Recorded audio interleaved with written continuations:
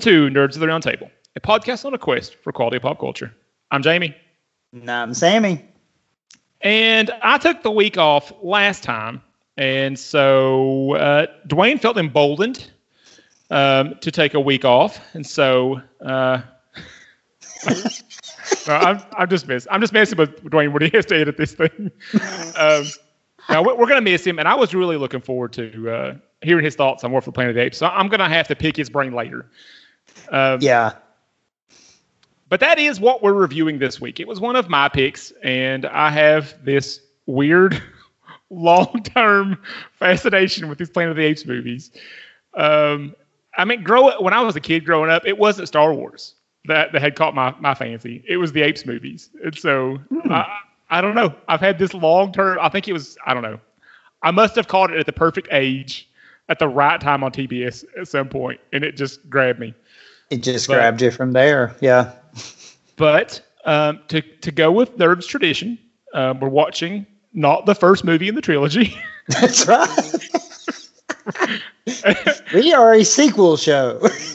And I upped the ante. I didn't go with the second one this time. I went all the way to the third movie. Yep.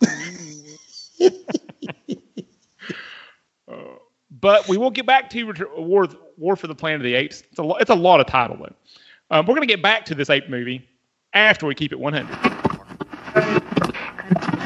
It's time to keep it 100. 100. 100. 100. Sammy, what you got?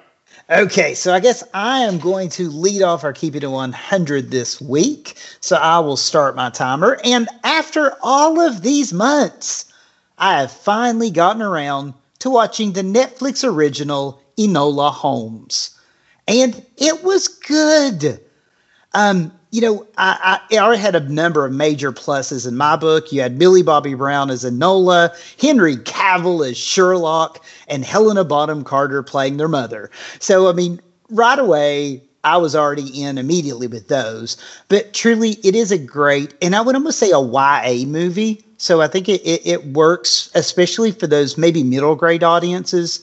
If you're wanting to get somebody introduced to the world of Sherlock Holmes and what that's about, I think Enola Holmes works really well. You know, this is based on a book, so it's a good way to also translate into maybe getting a person reading. So this is based on the book Enola Holmes and the Case of the Missing Marquess. So I definitely would recommend this if you're a fan of Holmes stories. It's worth a watch, and that's why Enola Holmes is this week's Keeping It 100.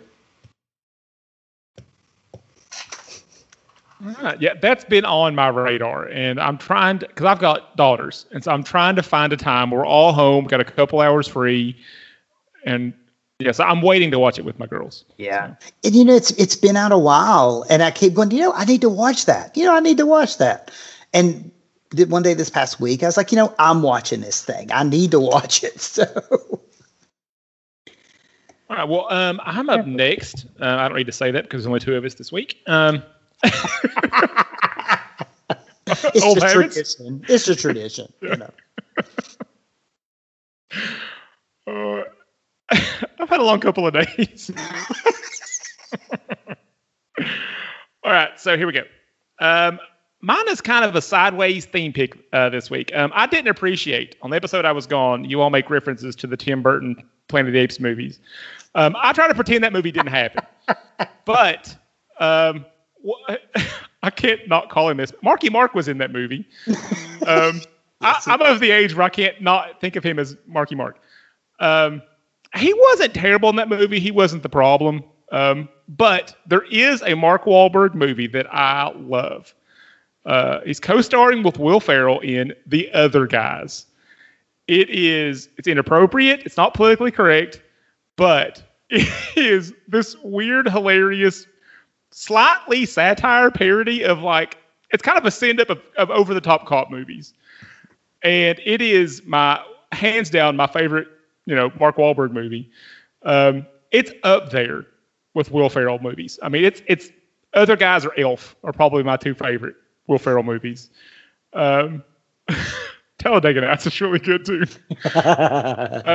But Michael Keaton is in that movie, and he plays this weird, bizarre police captain that like moonlights at Bed Bath and Beyond, and speaking in TLC lyrics for half the movie. I mean, it's just this strange movie. But I mean, I don't know that there's another movie that's come out in the last 10, 15 years that I laugh consistently from beginning to end like I do with the other guys.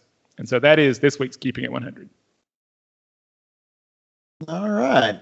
And let's see, didn't they team up also for another movie? I think so. I can't remember it. Like Daddy's Home or something. Yeah, like that. That's it. Yeah, because I was thinking I'd seen them together in another one also. That was it, I believe. So yeah, it's an interesting team up, and I agree. The whole Marky Mark thing, I have a tough time myself. So. Well, it's just like I have a hard time seeing Donnie without thinking New Kids on the Block, but He was the bad boy.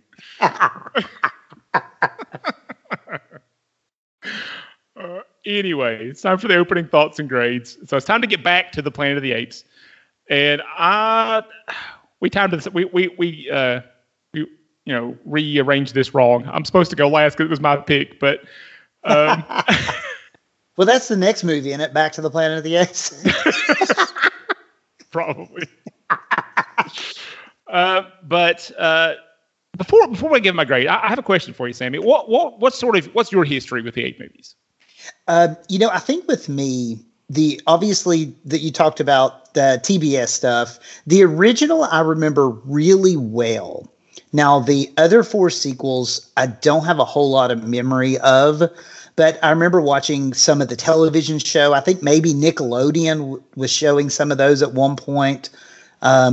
It was, I can't remember which channel it was, but I just remember a buddy of mine had the channel. I didn't. So anytime I was at his house, it was there. But that was probably it, and I've always loved them.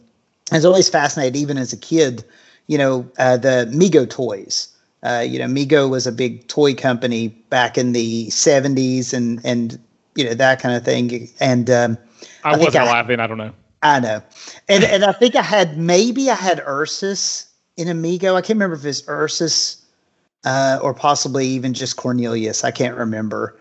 But yeah, that it was kind of one of those sci-fi franchises that I watched a lot on television.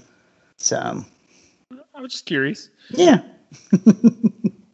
All right. So as far as thoughts and grades, I love the original movies. 4 out of the 5 of them. Even beneath the Planet of the Apes, I love that movie. It's a little rough. I know it's got flaws. I still dig it. I acknowledge flaws. It's okay. But the quality level from Rise through this entire trilogy, I think it's got a higher batting average than the original movies do. It doesn't have the shock value, the out of nowhere thing that the first movie had. Because it was I definitely wasn't alive then, but it was a pretty unique movie for that time frame. Yeah. And even like as a kid when I watched it, it felt different than a lot of other movies I was watching. So this new trilogy doesn't have that unique thing about it. It's clearly building on something else. But I think the batting average is really high, and I would give 2 out of the 3 of them an A+, and another one an A. And this is one of the A+ out of the series. I think Matt Reeves I think Matt Reeves took the series over at Dawn and did a really good job.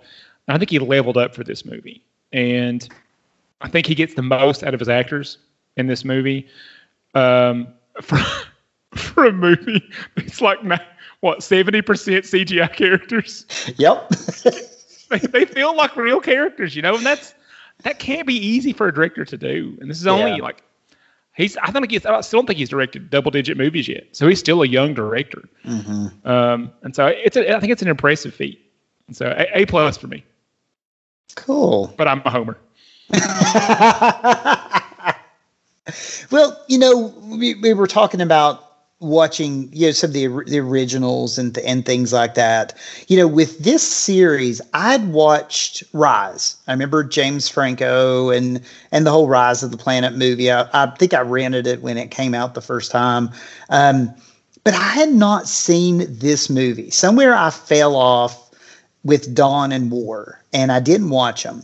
So this was my first watch for War for the Planet of the Apes. And, I really, really enjoyed it. And what I really liked is in the original movies, the apes are often portrayed as the protagonists, or as the antagonists, I mean. And this movie made you sympathize a little bit more with the apes, because of the twist, the way the humans treated them, the way, and you get a little bit of that in Escape. You play that a little bit in the original series. But for this, a modern context, I thought that really worked. To see where Nowhere eventually will go. There were a few things I feel were maybe a bit strange for me, and I think that's coming in being a fan of the original series. But I still can't knock it down for those things. So I'm going to agree with you, Jamie. This was a good pick. So I'm going to go A+ myself. All right, nice. So the question is, do we automatically put it into the ring because the two hosts gave it an A+, or do we have to get Dwayne's approval? Well, I think Dwayne did watch the movie. And so we'll get a grade from him maybe next week. Okay. Posthumously, or how do you say that word? Put it in the ring. But this is the movie. If you remember on our news episodes, back when we did news episodes, when the whole thing went bad, like 2019. But like when Ben Affleck left the Batman and Matt Reeves took over, and we're like, well, that's weird. And I kept telling you guys, like, I trust Matt Reeves. I trust Matt Reeves. And then he cast, our sparkly vampire guy to be Batman. And I'm like, I don't know about this, but I trust Matt Reeves. I trust Matt Reeves. There you go. This is the movie that inspired Bad in Me. I mean, the quality of this movie and how impressed I was by the direction of this movie that made me keep saying that over and over again on those news episodes. I trust Matt Reeves.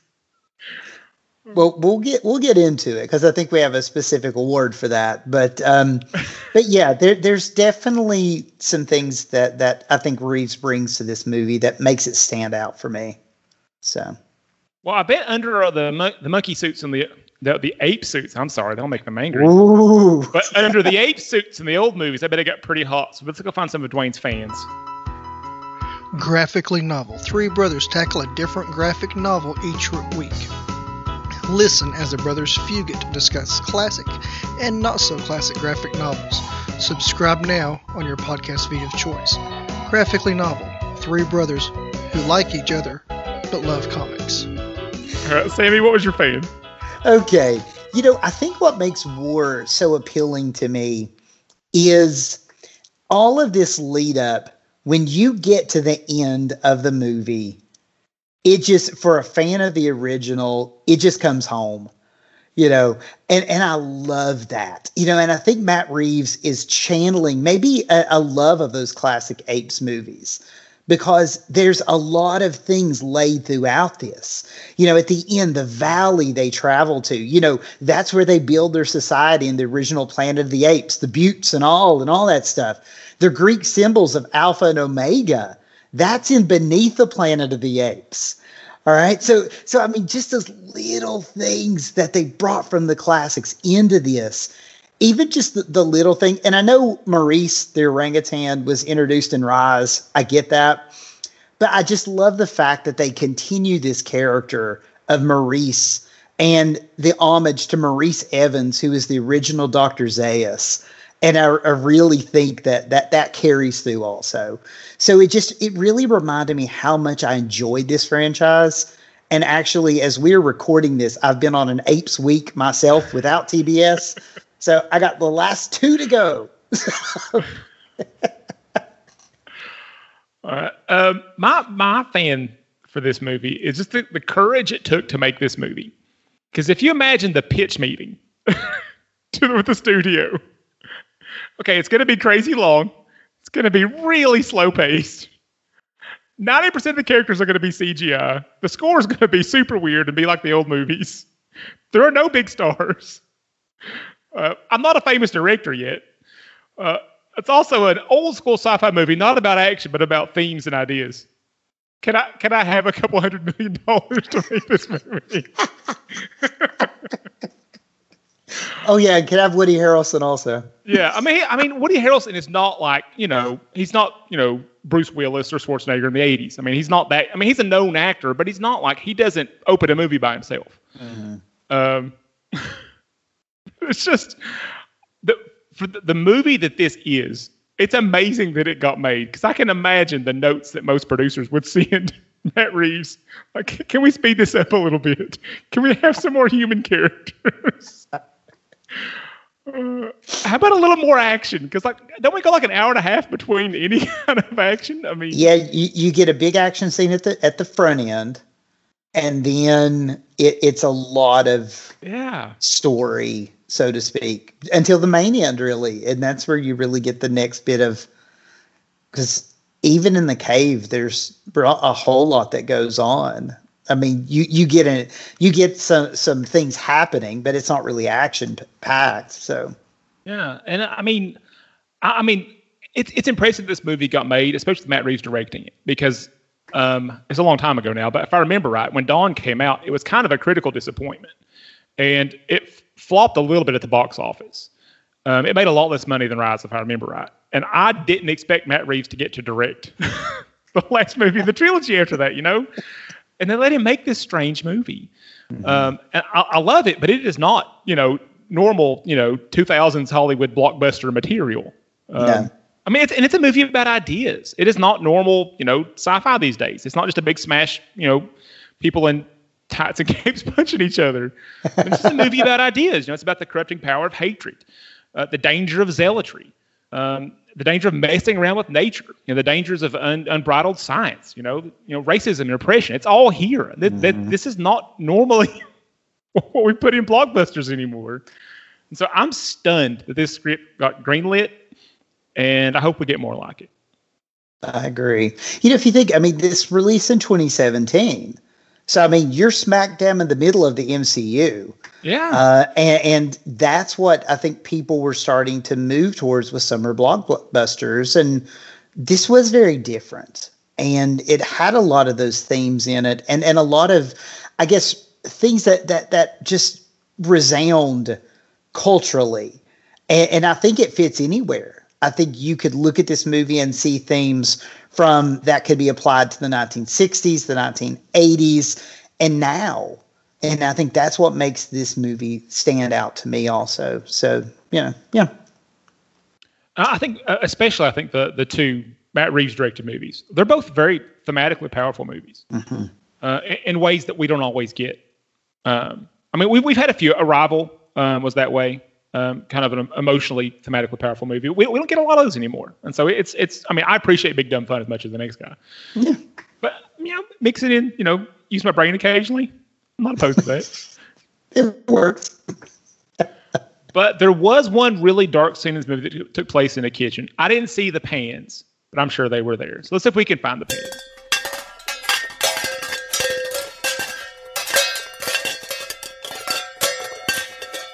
Dwayne's not here. I'm trying. Hey, it's okay, man. You're doing a good job. You're doing a good job. Okay, my pain for this movie is I wish they had decided if they were doing a reboot or if these were prequels. Because there's a couple of places where I'm scratching my head going, all right, if we're doing a reboot and we're just doing clever little nods, okay, I can live with it. There's a couple of places, though, where I think they're clearly saying, like, hey, this is the origination of that stuff you saw in those old movies. I'm like, no, it doesn't add up then. Because, there's no way that little girl is the Nova that hooks up with Charlton Heston. Nope. The time frame does not work. Nope. And that's the biggest, loudest, obvious, one that doesn't match up. But there's a couple of little things like that where it's like, guys, you need to decide. You need to decide what you're making when you make these things. Are we rebooting or are we prequeling? Because I think they wanted us to feel like these were prequels. Mm-hmm. And there's a couple of things here and there where it's like, doesn't work. And that's my biggest pain. I don't have a lot. It's funny. I went the exact same way. when you think about this, and like you said, is it a reboot or is it a prequel? Some parts feel like a prequel. Like I said, at the end, they get to that valley. So that feels very prequelish, but I agree with you completely. Both the name drop for Cornelius and Nova does not fit. In the original, Charlton Heston gave her the name Nova. She didn't have a name. Yeah. He called her Nova because he was an astronaut and he was thinking about, space. So it wasn't, a Chevy that she got her name from. And hundreds of years had passed. Yeah, and that's the other thing. And maybe this isn't the exact same Nova. Maybe, they're just giving us those little homages and those little nods. But I think, especially in a culture, a geek culture, where we want things very much delineated in, so how long was there between this movie and the next movie? Why is there not a movie that goes in between? There should be a bridge, all this kind of stuff. And we do this with Star Wars. We do this with the apes. I think we do this with most geek culture, is we want a nice delineated timeline that we can put together. Yes, we know how it works now, kind of deal. We put a feather in our cap. We get a little nerd star, whatever. But I agree with you. Just the idea of dropping those names is great. It's kind of a pushback to the original, but the time frame just doesn't work. Linda Harrison's Nova is very memorable in that movie. This doesn't match. So. But I think especially like you mentioned the ending, I think they were as a clear indication. Like, this is where the ape culture from those old movies gets set up. I mean, I think that's what I felt like as I'm watching that scene, that's what I'm supposed to be feeling. Right. This is where all the rest of this is going to take place. But I know it doesn't work. I mean, a lot of the other deals don't work. I get real nerdy and I would go, okay, then who's the lawgiver? Caesar's not the lawgiver. The lawgiver looked like an orangutan. Is Maurice the lawgiver? Well, they made a really nice statue of him. He was a much bigger Bornean orangutan there. They did some Greco-Roman stuff to make them look much smaller. Who wrote the scrolls? I need a movie. At least give me a novel. Something. I want a movie though. I had a backup plan that I just want to mention. The magic dirt under the human zoo. I rolled my eyes a few times. So apparently everything under that compound is about 3 inches thick. Yeah. But it only falls through from underneath. You can't fall through from the top. Nope. No. We'll talk about a few things with that a little bit later, but I agree with you. Yeah. There's a few times I was like, man, should have thought that through. All right. You want to give out some awards? Let's do it, man.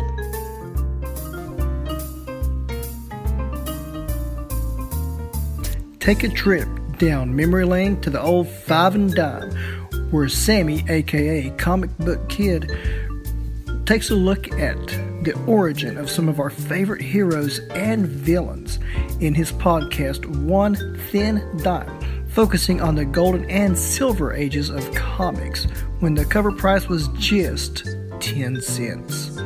Check him out every week on your podcast feed of choice, One Thin Dime.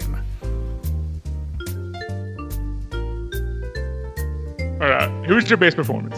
All right. Best performance for me. The CG was great, but I think that we needed Woody Harrelson as the Colonel, as our antagonist in this movie. And he's such an interesting character. You mentioned the idea of this zealot, right? This almost religious zealot in some ways. When you start looking at the iconography that's in it with the Alpha and the Omega, all of those types of things, it even puts him at odds with his own government. You know, the idea of how many people are they sending? All of them, you know, that kind of thing, you know, but he's a smart, determined, fanatical character. And it's so interesting, the turn where he gets the virus, you know, so that was kind of interesting there. And I thought it was an interesting turn. So definitely Woody Harrelson for me.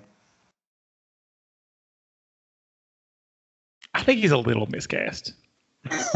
Okay. I think I've seen him in too many other roles. Right. Being Woody Harrelson. To buy him as this military, you know, zealotry, you know, zealot leader, you know, guy. I don't know. But he does give a good performance. The performance isn't the problem. He does the best Woody Harrelson version of the Colonel that's possible. Well, we'll see the Woody Harrelson version of Cletus Cassidy soon, maybe. Yeah. I think I rolled that easier. Yeah, it's crazy. But it always takes me about, I'd say, 5 to 10 minutes to adjust to Woody Harrelson as the Colonel. Every time I watch this movie, I'm like, man, why'd they go with Woody Harrelson? but I buy into it before it's over. That's how good his performance is. He's doing such a good job at it that I get used to it. I'm like, okay, this is good. I'm going with Andy Serkis though. They capture a lot of it is him. It's not just CGI. He's wearing the full mocap suit with all the ping pong balls on his face and all that jazz.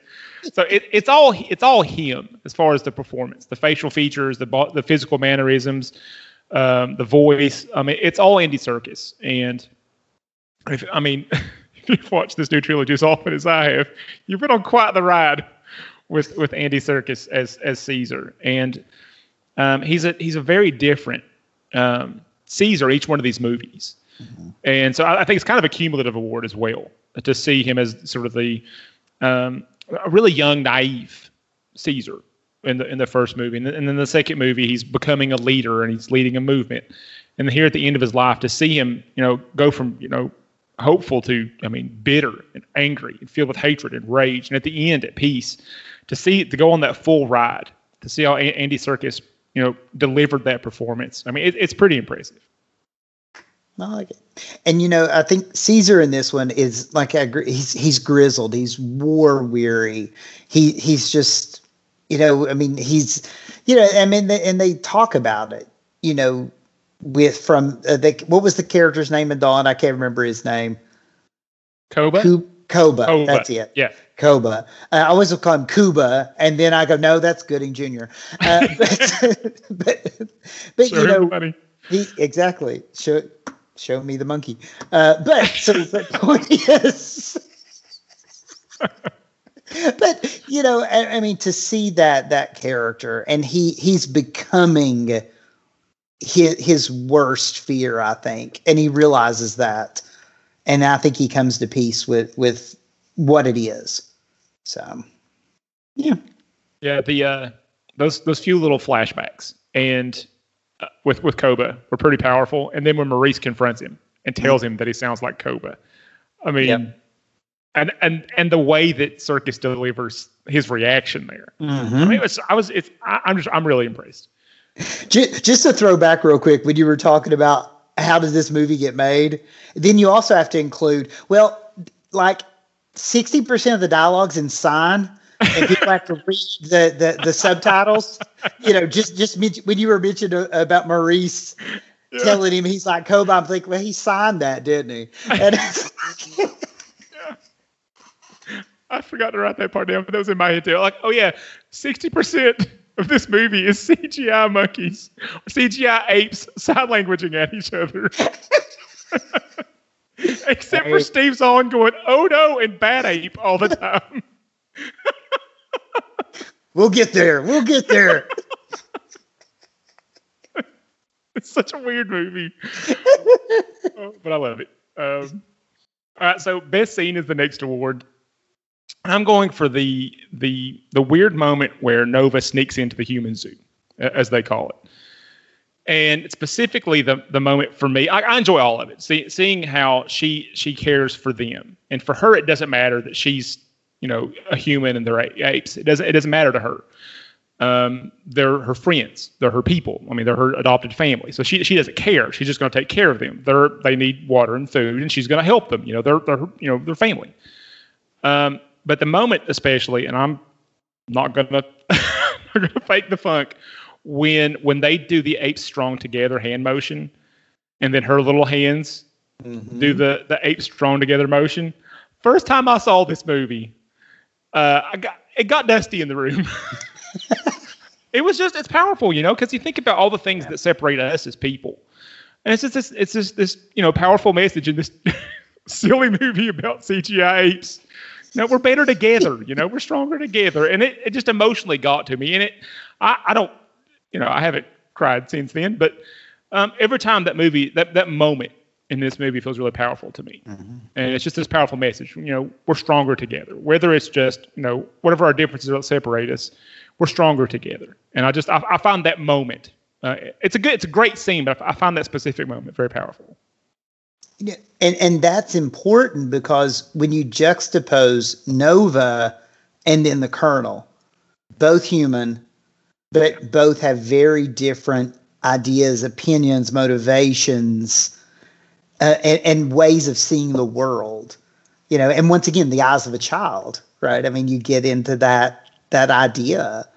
So yeah. Okay. So you mentioned the tunnels, right? But I'm going to be really honest. This is the apes version of Hogan's Heroes. This is like Stalag 13 escape route. Okay. And that's all I kept thinking the entire time. But the moment that Bad Ape's little head pops out of that hole,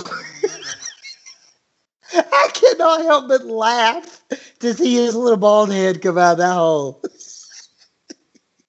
And even though I agree with you, it's about 3 inches of dirt. To even get his little head out of it, I'll agree completely. But it is a very important scene, though, because that is the scene that facilitates the escape, and then in turn leads to them getting out. And then, like I said, that little bit of humor. Anytime I can have a little bit of humor in a movie, it's just a win-win. So. Yeah, but that moment also leads to the escape, because Rocket gives himself up to spare her, and so a lot of them, the humans are oppressing them. They've got them locked up in cages and are working them to death. And Rocket sacrifices himself for this one human. I love that scene. Yeah. Yep. All right. Did you have a different best scene, or were you agreeing with me? No, that I agree with you. Okay. And like I said, I was just the whole Hogan's Heroes thing just kind of caught me, and I just laughed. So, but we needed Bad Ape for stuff like that. We did. Yeah, I mean, this would have. I mean, I'm not saying it would have been a dreary movie, but it would have been an even more somber movie than it is without him lightening the mood a few times here and there. All right, so best character, Sammy. Who's your favorite character?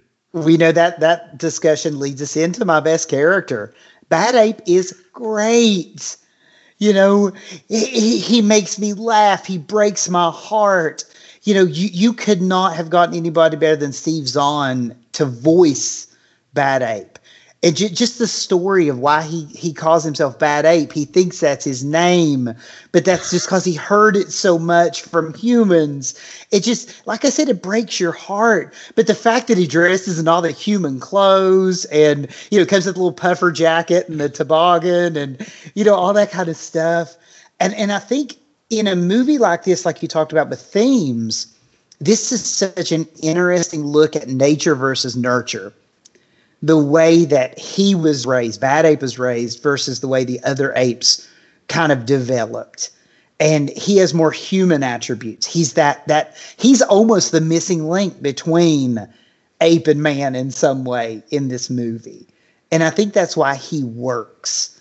And it's all he knew, was what humans taught him and what he saw from them. And like I said, I just love him. I mean, and being follically challenged, you've got to appreciate another bald character. See, I'm a firm believer. Like Rocket probably has like alopecia or something is the reason he has no fur. Bad Ape's just going bald.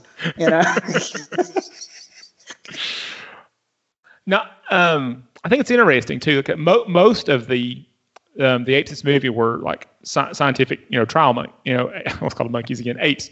But Bad Ape and Caesar were the two that had the most human interactions. Mm-hmm. Caesar was raised as part of a human family, and he was given love and he was cared for, and and so we see those kind of human traits in him. Whereas Bad Ape was raised in a zoo, and he was this thing to be looked at and apparently mocked and yelled at a lot. I've got a cat that probably thinks his name is Bad Kitty. Yeah, but Bad Ape was my favorite too. Caesar's probably the best character, but I love Bad Ape. And Steve Zahn is one of those guys. I think if you don't like Steve Zahn, you're a bad person. Every movie I've ever seen him in, every interview, he just seems like the most likable guy ever, Yeah. And with Bad Ape, even just the little subtle things, like when Nova was touchy, he says, "No, that's mine," and he kept moving it away. No, that's mine. Just little subtleties, man, about that character. And I had forgotten why I did this, but I do the Bad Ape "oh no" all the time. I'd forgotten where I'd gotten that from, and so I saw the movie go like, "Oh yeah, that's why I go oh no." But he has a few of those, quiet moments when he talks to Caesar, because he refuses to take him to the human zoo at first, and then I had a son, I had a child, and then he agreed to take him, and it was just and when he gives Nova his jacket, yeah, of course he had the puffer vest and held back, but yeah, but he did give her the jacket, so it was nice.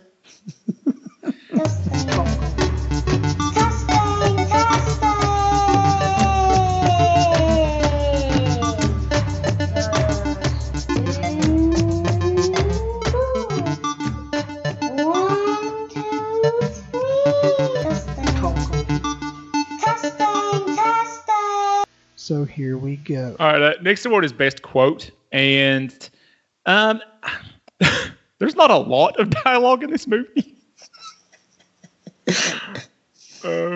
But I do have one little exchange that I like, and it's when Caesar is kind of nailed up in a Christ pose, and Red Donkey comes to him and says, Colonel, shoot apes when wall's done. And I think Caesar, beyond suspected that. And Caesar says his wall is madness. It will not save him any more than it will save you. And the Red Donkey says, I saved myself. And then there's this line that I think, really settled on me as a viewer, but also I think it settled on the character of Red Donkey. It was what stuck with him and made him have a small redemption moment at the end of the movie. And so Caesar tells him, is there anything left of you to save? Mm-hmm. It was just a great little exchange there. And I think that is an important moment for what happens kind of in that climactic scene between them. Because at the end, Red Donkey gets a grenade launcher and does the Boba Fett disintegration on Preacher. Yeah. Yep. So I just think that's important. Yeah. And let me ask you this, because I know you're really a huge fan of these movies. Is Donkey because of Donkey Kong? I don't know. That they never explained it. It wasn't in the earlier movies. I don't remember it at all. Because I don't think there weren't ape collaborators in the earlier movies, right? And so they never explained it. I assume it's because of Donkey Kong, but I don't. That was where my mind went to. Was okay. It's a derogatory term, yeah. Or they wouldn't have it like spray painted essentially on his back, So it's very derogatory. So I was just thinking Donkey Kong as an ape, that kind of thing. So.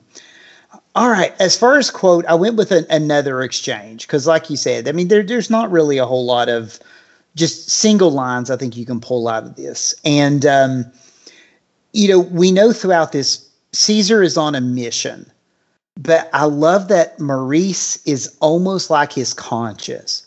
He's almost the Jiminy Cricket for Caesar. And when Caesar looks at him and says, "We cannot take her, Maurice," and Maurice signs back, "I understand, but I cannot leave her." I mean, that's humanity within Maurice, to leave this little girl alone, defenseless. He just can't do it. And just like I said, that's to me, that's a touching scene. That was my backup. I love that moment too.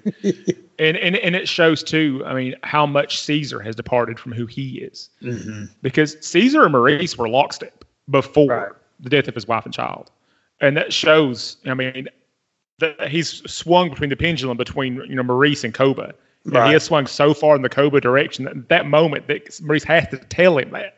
Mm-hmm. I thought it was a really good line. It was a good scene, but it was really revealing of what's happening inside Caesar. Next award is Best Update from the Original Series. Now, this one was a little tough for me, only because we have talked about how this movie is very thematic. But I did love the two big action sequences. And, I feel like in the original movie, there's a whole lot of apes on horseback, but you don't really get a whole lot of action. You don't get a whole lot of this, firing a few rifles at each other, but you don't really get that heightened action. And I think that beginning scene, just as the soldiers are coming up and they blow up the wall and you just see the 8 bodies flying through the air. I think to me that's an update. I think the idea that we can now pull this a little bit, we can see the strength of the apes. We can see those types of things that we couldn't see with, the guy in the suit type of thing. And I think even in the original, the apes were menacing looking, but we didn't get to really see anything like really straightforward, I don't think, as far as action. So at least those two scenes. There were men in ape suits afraid of fire in the second movie. Yeah, that's true. Yeah, and then the earth splits, and then Oh yeah. And then the lawgiver cried blood, and crazy stuff, man.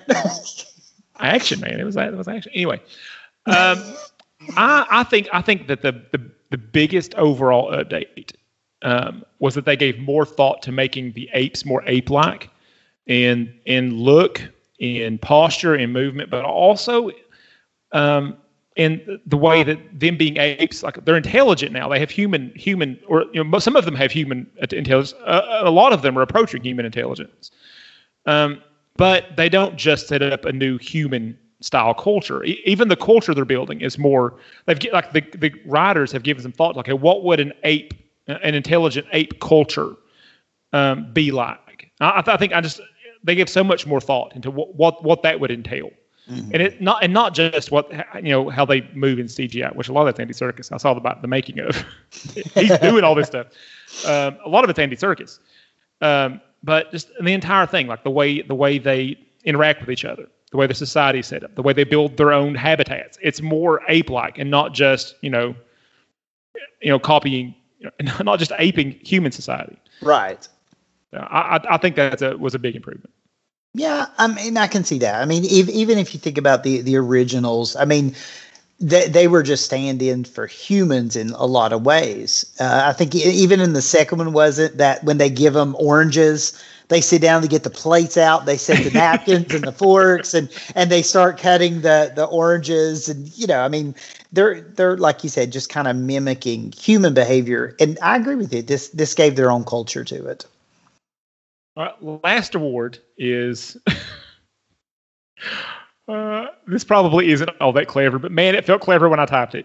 That moment made me glad Matt Reeves is directing the new Batman movie. I know for a lot of people, Matt Reeves is not a big name. He's not a well-known director. He doesn't have a huge filmography. But how good this movie is, especially, but also Dawn. Dawn is a very good movie. Gave me great confidence in Matt Reeves when they announced that. Because I think a lot of nerds were very disappointed when Ben Affleck, wasn't going to write and direct the new Batman movie. And they're like, well, who's Matt Reeves? I just kept going, no, it's okay. We can trust him. It's okay. Matt Reeves is good. And then he cast Pattinson, and I was like, I don't get it, but hey, hang on. I trust Matt Reeves. Let's wait. And so, I think there are several moments in here that are so well directed and have such care for the entire structure of the scene, the interactions, the way it's shot and filmed, the whole deal. I think that it can inspire confidence. And for me, the biggest one, as far as going directly to going from this movie to the Batman, is the confrontation scene in the kitchen with Winter, because it's this quiet moment. It's dark. It's intimidating. There's a lot of things happening outside, and it's quiet. There's a subtle action, kind of things that Batman does in alleys. But it's not just a quick scuffle. It's an emotional scene as well. And I feel like Batman's at his best when he's not just punching bad dudes, but also there's there's something behind it. There's something more going on there. I feel like a lot of these scenes, there's not just what's happening in front of our eyes. There's more going on in the scenes. They're kind of multi-layered in a way. And that confrontation with Winter especially made me think, I want to see Batman do something like that. I don't want him to see choking dudes out and killing them, but you know what I mean? Like that kind of emotionally powerful, struggle, fight scene type deal. I would like to see something like that in a Batman movie. Cool. I kind of thought of it along those same lines. When I watched War, I really thought the way that Reeves directs the characters and their interactions, the way they relate to one another.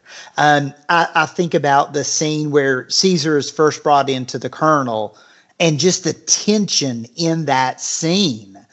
And I can see that playing up between Batman and the Arkham inmates or Batman and the GCPD. I can see that kind of tense emotional interaction really leading to a strong Batman movie. We'll see if Pattinson can pull it off, in terms of acting. But, I think that Reeves can direct that. And I think this movie shows it. Well, think of the power of that final confrontation between Caesar and the Colonel, and the emotional turmoil on a CGI'd face. It's mind blowing. I forget they're CGI a lot of the time.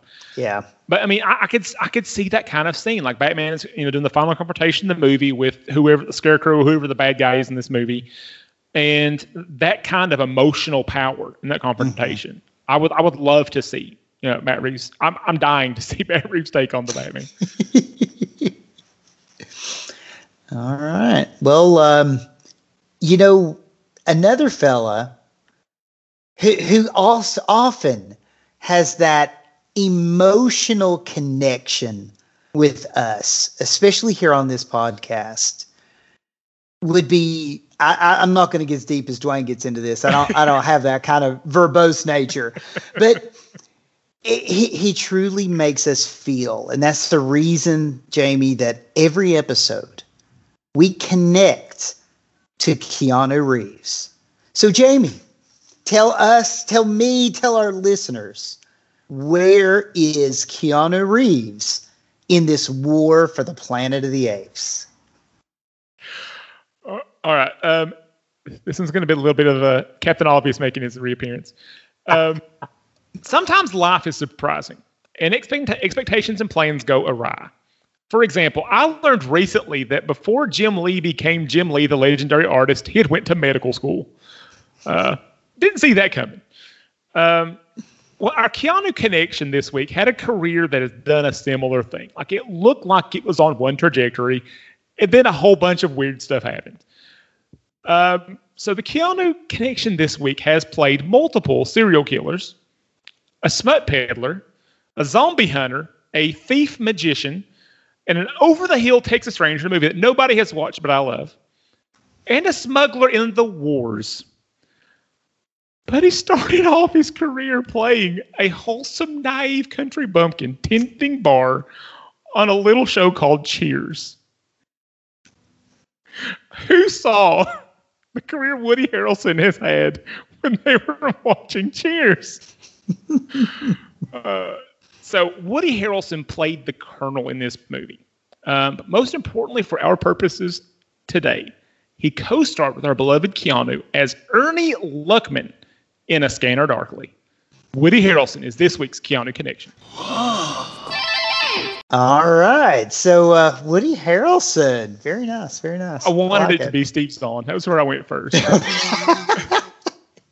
I can't think of Steve Zahn without thinking Lenny's Going Fishing from from That Thing You Do. Love that movie. I bet we could talk Dwayne into doing that movie with us with his, love of music. Yeah. I so want an Oneaters t-shirt. So I saw one day online and I'm like, I want that Oneaters t-shirt.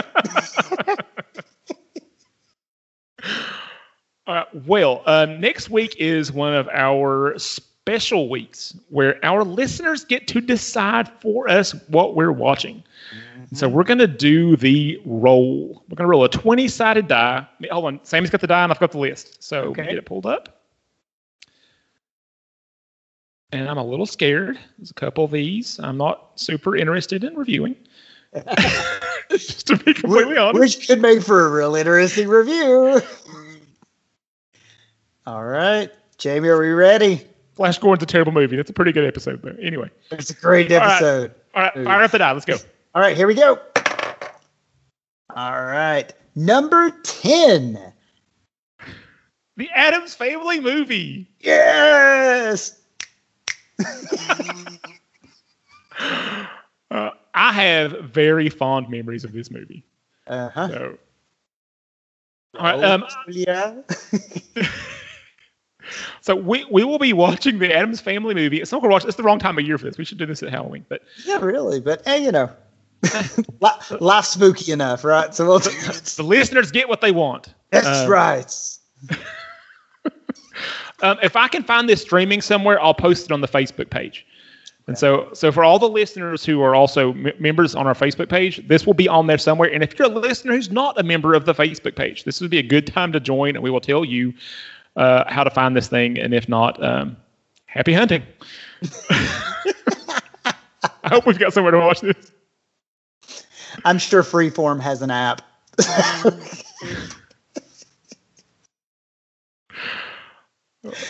I don't have a good outro for this one. I haven't seen it in a long time. Well, until next time, dodge Uncle Fester as we keep it nerdy. I don't know.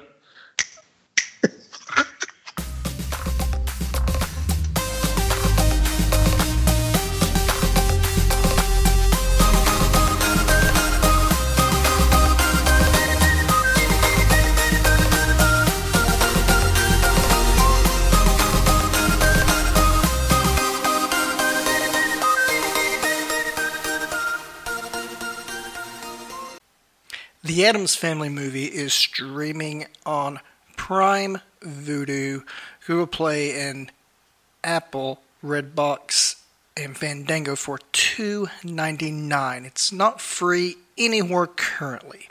Hope you enjoyed the episode.